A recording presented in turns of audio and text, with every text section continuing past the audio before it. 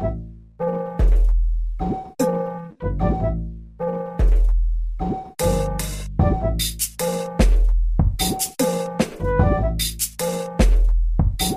got a mile-high spirit. Life is on the tongue and I pack my Welcome to a new edition of the Neon Jazz Interview Series with recording artist and radio businessman James D. Conqueror. He grew up in the Bay Area and now is in Kansas City, a home for him for quite some time. These days he is a busy man, being credited with the execution and launch of Kansas City's newest jazz radio station, KOJHFM. .org or 104.7 right out of the Mutual Musicians Foundation building off the historic 18 and Vine, and he is promoting his newest album, Nouvelle Noir Opus 1. The genre is blaze hop. That's a combination of blues, jazz, and hip-hop, and its aim is to redefine the sound of Kansas City hip-hop. Whether getting the world ready for the new radio revolution hitting Kansas City airwaves or being a curator of the Black American music, James is ready and has stories. So dig this interview, my friends. Just before we get started here, it's funny how things happen, but I was listening to, and it was just random on my phone, on my playlist, I was listening to Miles at the Fillmore in 1970, and I was just really probing into what Miles would have done if he would have tacked on about 25, 30 years to his life. And the cool thing about what you're doing is what I think Miles would have been doing, is I think he was always wanting to push that proverbial envelope into other genres and expand the arts of jazz into further wider ranges of our music experience that we've gotten to at this point. Kind of that Quincy Jones notion, you know? Right, exactly. Yeah, I definitely dig what you're saying. So let me go ahead and dive in here. First of all, thank you for taking some time. Thanks for sending over the music and reaching out. I appreciate it. Yeah, no problem. Let's go ahead and dive in here. I know we're gonna get to Opus 1, but before we do that, you're busy with the radio station, Kansas City's oldest jazz house, 104.7. That launch and everything that goes into it. Give me an idea of what is going on in your world lately. Yeah, Joe, it's a really exciting time right now. I've got to say that I never thought, in 1,000 years that I would be in this particular situation, especially with the radio station at the Mutual Musicians Foundation. Right now, the main thing as far as my end business-wise, what I do as far as multimedia is the radio station. We did start streaming over the internet. It's not live right now. It's just pre-programmed music. And right now we're in the process of working out kinks of the actual administrative part of radio, who's going to handle what. We've even talked about doing some stuff together, so we want to make sure everything is set up for the on-air personalities, the jocks, and everybody to be able to just kind of come in and plug into what we got going on. So we're really looking at getting that launched as far as terrestrial FM around the centennial, which would be March of 2017 or March, April, somewhere in there. We're going to get that going. Right on. Well, and then, when I didn't realize this exclusively, but you're a musician as well, and you're releasing a new album. And from what I heard, it's a great amalgamation of, you got jazz, you got hip hop, R&B. I mean, you got a lot of things going on. Talk to me about the new album. Talk to me about how you came to this point in your life. Yeah, for sure. And first, I just want to thank you for even reaching back out to me on that, because, as well as I do with jazz, it can be a very temperamental subject when you're asking who defines what as jazz or an influence of jazz.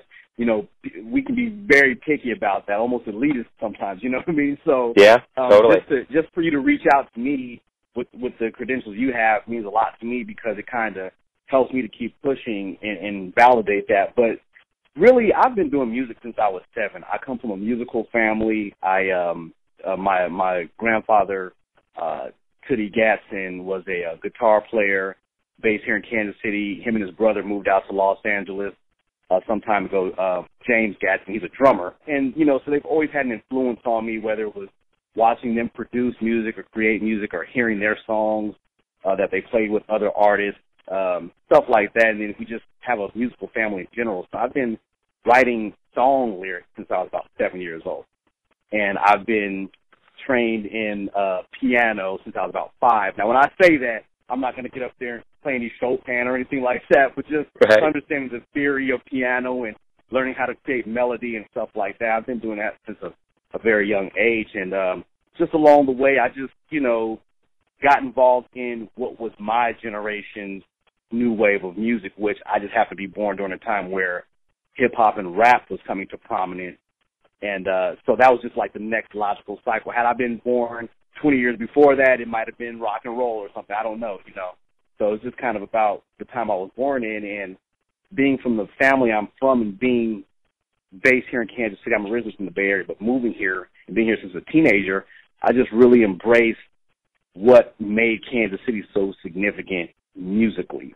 And that's why I've started to kind of take the turn now with my music to kind of embrace what made Kansas City so great: jazz, swing, origins of bebop and stuff like that, and just kind of seeing how those things match up with what I'm doing. And like you mentioned earlier, stuff that Miles was doing before he even passed, with Quincy Jones, just doing that doo-wop sound. They were already on that. They were going there with it, but I don't think that hip-hop or rap had enough of a presence to kind of really make that connection. So I'm just continuing on with that. That's all, Well, before we get to Black Vine Records and kind of the inner workings of what you're doing with your new album, talk to me about growing up in the Bay Area and how those cultural differences between being on the West Coast, where obviously a hotbed of hip-hop is always flourishing, and coming to a place like Kansas City that's not as mature as that market. Well, I was just talking to a friend of mine about that, and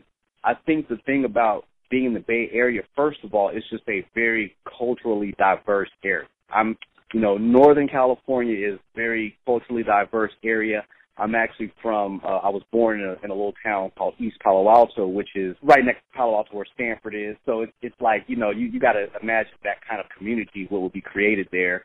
And I just grew up all around the Bay Area, South San Francisco. So I was always exposed to Asian culture. And when I say Asian culture, I mean just, all races and makeups, Filipino, Chinese, Japanese, and all over into Indian culture and people from the Middle East, just everything.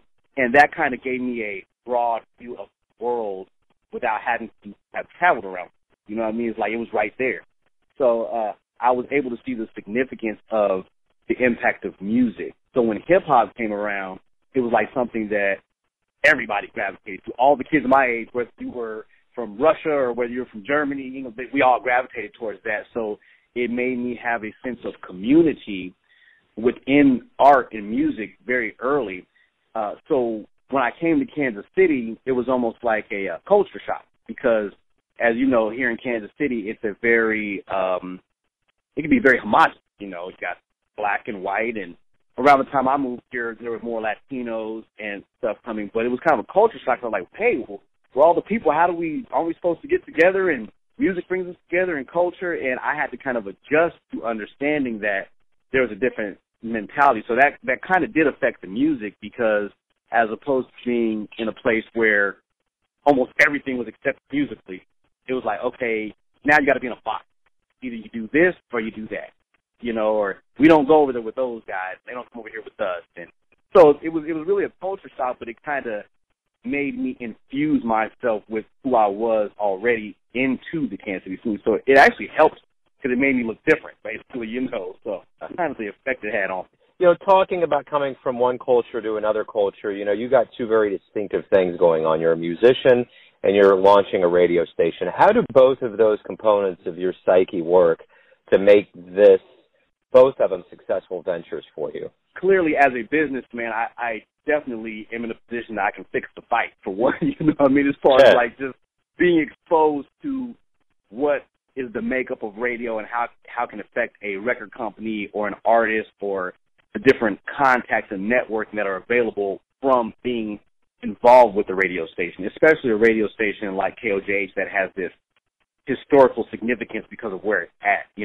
It's definitely been a challenge because I've tried to understand how to maintain myself as an artist, but at the same time still be able to handle the business of a corporate structure that almost in modern times, radio and artists is like a collision course a lot of times. It's like either they hate each other or they love each other. It's just So it's like kind of having to have that balance in being an artist, dealing with other artists and personalities. Like, how do I make that distinction between, okay, now I'm the general manager and I have to make decisions based on that. But this is how I feel as an artist. Oh, I would definitely put that on. So it's kind of just finding a balance. And I think the main priority right now is, besides just being an artist, is that actually making sure that the business of the radio station is solid, because that is the platform. Aside from me being an artist, just for every artist around us, even you as a jock, as an interviewer, you're an artist, so that's the platform. And if the platform is not there, then the music kind of dies off. You know what I mean? You have to have the platform. So that's why there's such an intense concentration on the radio station right now. Well, that's one thing I liked in your bio, which is it's a great tag for you, is you're a curator of the Black American music experience. I can imagine what that means, but tell me in your words, what does that mean for you? Well, I definitely have to give credit to that ideal in my mind to Miss Dixon, Anita Dixon, who actually brought me on to work for the radio station. When she brought me on, she was like, we have a jazz base. We're at the Mutual Musicians Foundation, the oldest jazz house. However, there are different genres that have spawned off of gospel, blues, jazz. One could even say, you and I both know that a lot of jazz is based off of blues, 12-bar blues, certain things. So there's always a connection. Totally. So to stop at jazz to say, hey, this is just a jazz radio station would almost be a disservice to the culture as a whole, because of the things that have been produced off it. So when we say Black American music experience, what we mean is the derivatives of those earlier pop musics that we made, whether it be ragtime, blues, spiritual. We've even talked about and delved into folk music, all that stuff that uses lyrics and uses melody. That's all part of the Black American music experience. And the reason why we pointed that is because jazz in particular is something that's unique to America, as a creation. All around the world, people can easily go back to where this was started. You go from New Orleans, Kansas City, Chicago, New York. It's very distinct. And America being such a melting pot, sometimes we kind of blend everything together and we don't kind of recognize the proper place or origin of things. So when we say the Black American music experience, we mean everything that descendants of Africans that were brought over here have created and contributed to culture. So that would be the Black American music experience. Because there's got to be a distinction. We are descendants of Africans, but we're Black Americans. We're a different community and culture of people that have created other things. So that's kind of where the specific definition is. So let's kind of broaden that a little bit in a more subjective notion with you. What albums were really influential? I mean, we're talking about blues, jazz, hip-hop. There's been a lot of things, folk, a lot of things have been thrown around. But what were seminal albums in your upbringing and your life that made you want to be a musician and reach for where you're going? Again, I have to go back to my family. They were the initial inspirations as far as just having something right in front of me that I could actually associate with. And then it would go into things like I've always been a fan of a diverse range of music. Again, coming from the Bay Area, I was into Aerosmith as a young kid. I used to listen to the lyrics and how they put the melodies together, how they play the guitar like that, so Aerosmith, different things like that. When it comes to R&B and soul, so I can go through a long list of that, but I was a huge fan and still am of Barry White, the maestro. Just the lyrics, how he would use orchestra and symphony in his music, and how some of his stuff was simple but complex at the same time. Stevie Wonder. As far as jazz goes, I love Thelonious Monk. I love the percussive style of his piano playing.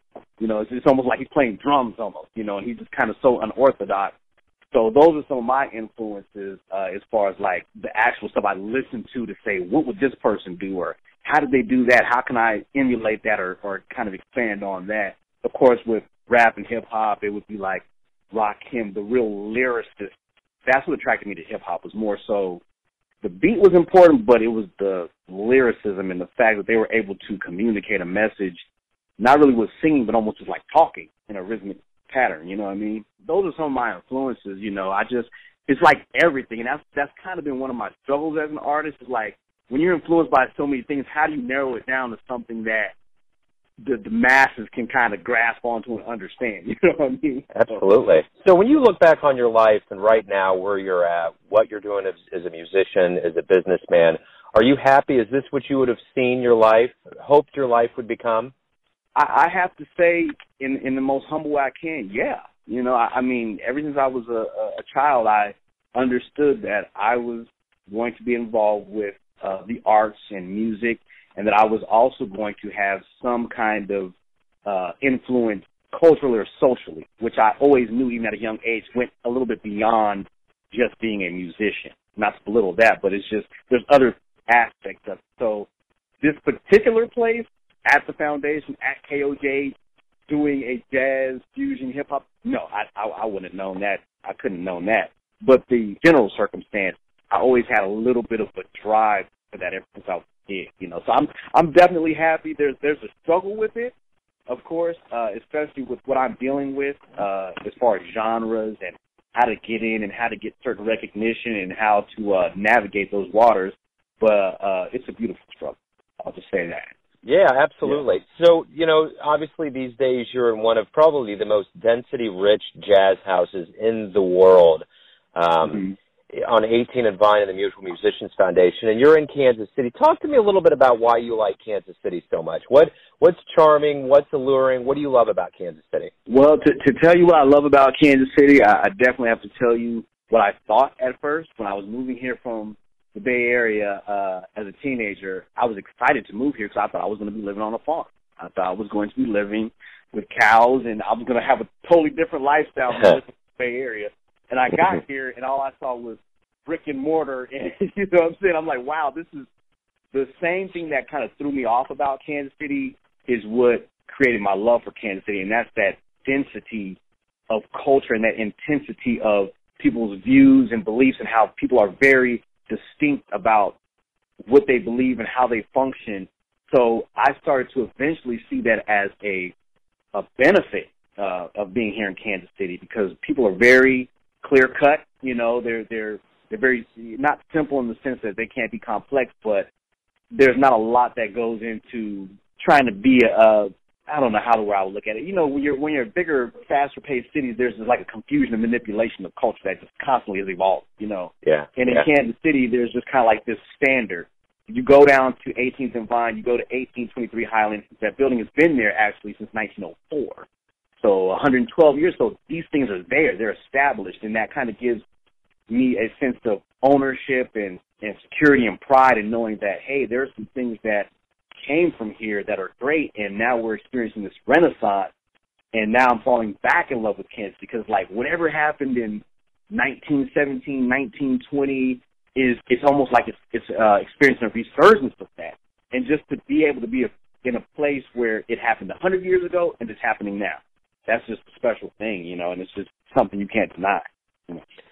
You know, one time I remember when I interviewed Anita, she had said that there was a paranormal film crew that came through, and the feeling, the spirits that they felt there was so thick. And I always have been just be speckled by 18 and Vine to think if I could get plopped down there 70 years ago and just be a part of that when it was crazy swinging, how cool it would be. So let me ask you this. Yeah.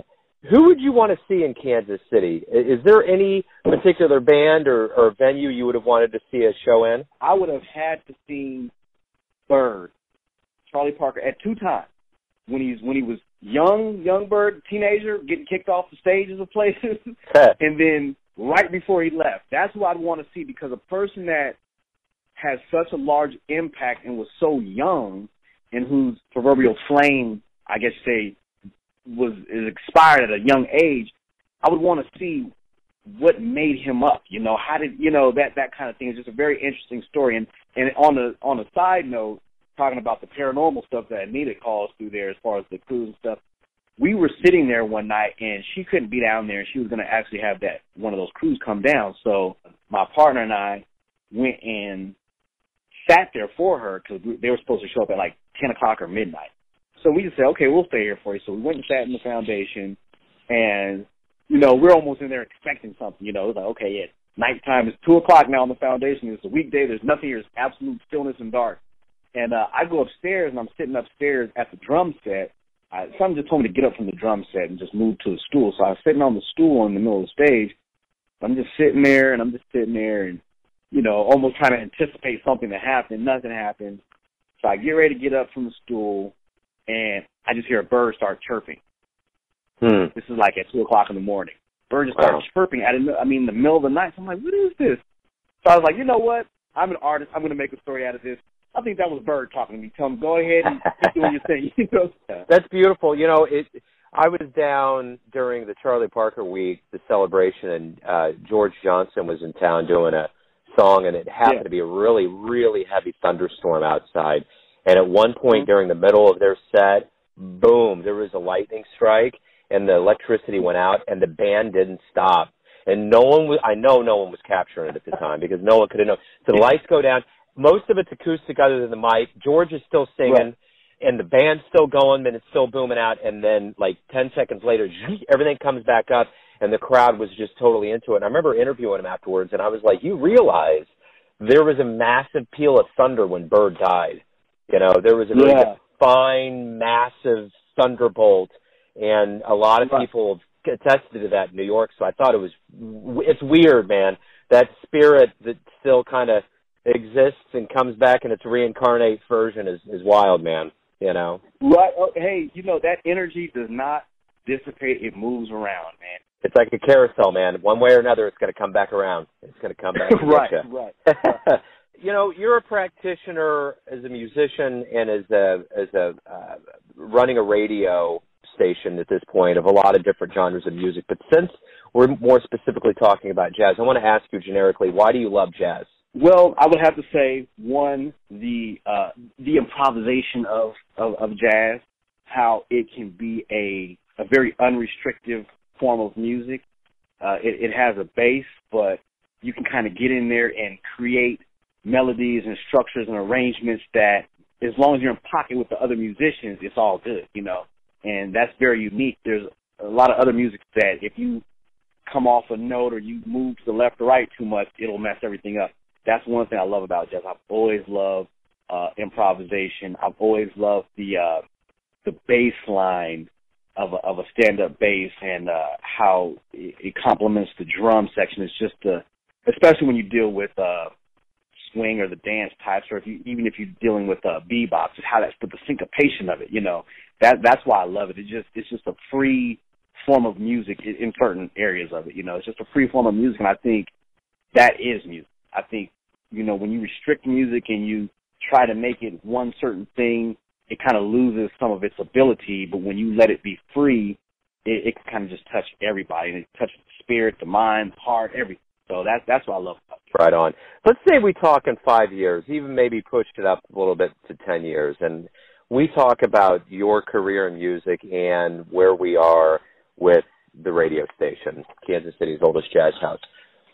What's your hopes for the radio station and for your music career? I would really like to be a part of ushering in a foundation and building a new platform for musicians out of Kansas City, and for musicians to be attracted to come work and play in Kansas City.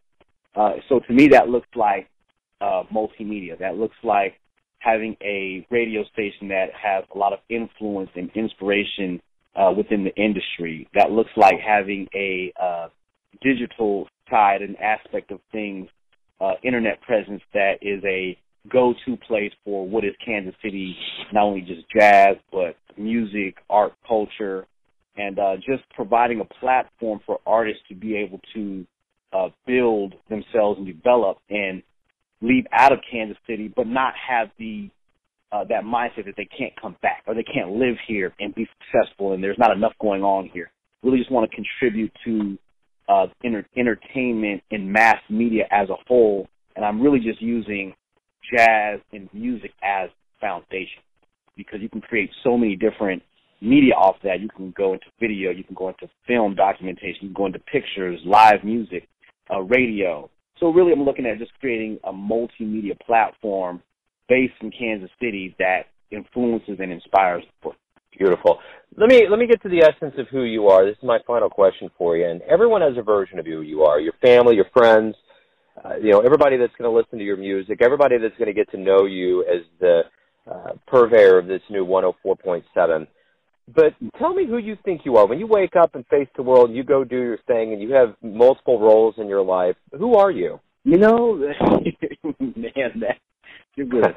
This is you know, I'm gonna have to steal a line from my friend Ava Bella, and I would just say I'm a vessel, and I've learned that about myself. I am a vessel. I am a conduit for hopefully good things, whether that be art, whether that be business. I've always been a conduit, even with my family and friends. I've been the person that was sought out to help maybe settle disagreements, someone who is looked at as a problem solver, someone who is looked at as an innovator, someone who is looked at as security, somebody who is looked at as a passionate person that can lead. So I've looked at myself as a conduit, and that's what I understand myself to be. When I'm dealing with radio, I'm a conduit for creating a platform for Kansas City artists and jazz to have a platform that continues on with the heritage. When I'm doing music, I'm a conduit for the message and feeling that I feel like, the Most High has put into me to give to people. When I'm working at the foundation late night, I'm a conduit for making sure that everything's running smooth. I'm really just a conduit, Or maybe a hammer. You want to pull a hammer out and get something done, that's, okay. And you could probably add to that, you're taking care of the birds late at night, too. Oh yeah, right. I'm a vessel for that. I'm telling you the story. So now that's another story about birds. In the vault of bird stories. That's right. Hey, right. James. Hey, thanks for reaching out with your music. I'm looking forward to spinning it, and most assuredly, thank you for what you're doing for Kansas City Radio, for art, and keeping everything fluid, and moving in that direction it needs to go, which is forward. Hey, I appreciate you, Jordan. Yeah, we all have, you and I especially, we have things to do, man. So I appreciate you, and just sharing your knowledge and your time with me. It's just very valuable to me, and I appreciate it. I really do. My pleasure, man. Thanks for listening and tuning in to yet another Neon Jazz interview, where we give you a bit of insight into the finest players in New York, Kansas City, and spots all over the world, giving fans all that jazz. And thanks to James for his leadership in KC Radio, the music, and all of those great stories. If you want to hear more interviews, go to Famous Interviews with Joe Domino on the iTunes Store, or visit neonjazz at youtube.com, or the home of Neon Jazz is the neonjazz.blogspot.com. Until next time, enjoy the music, my friends.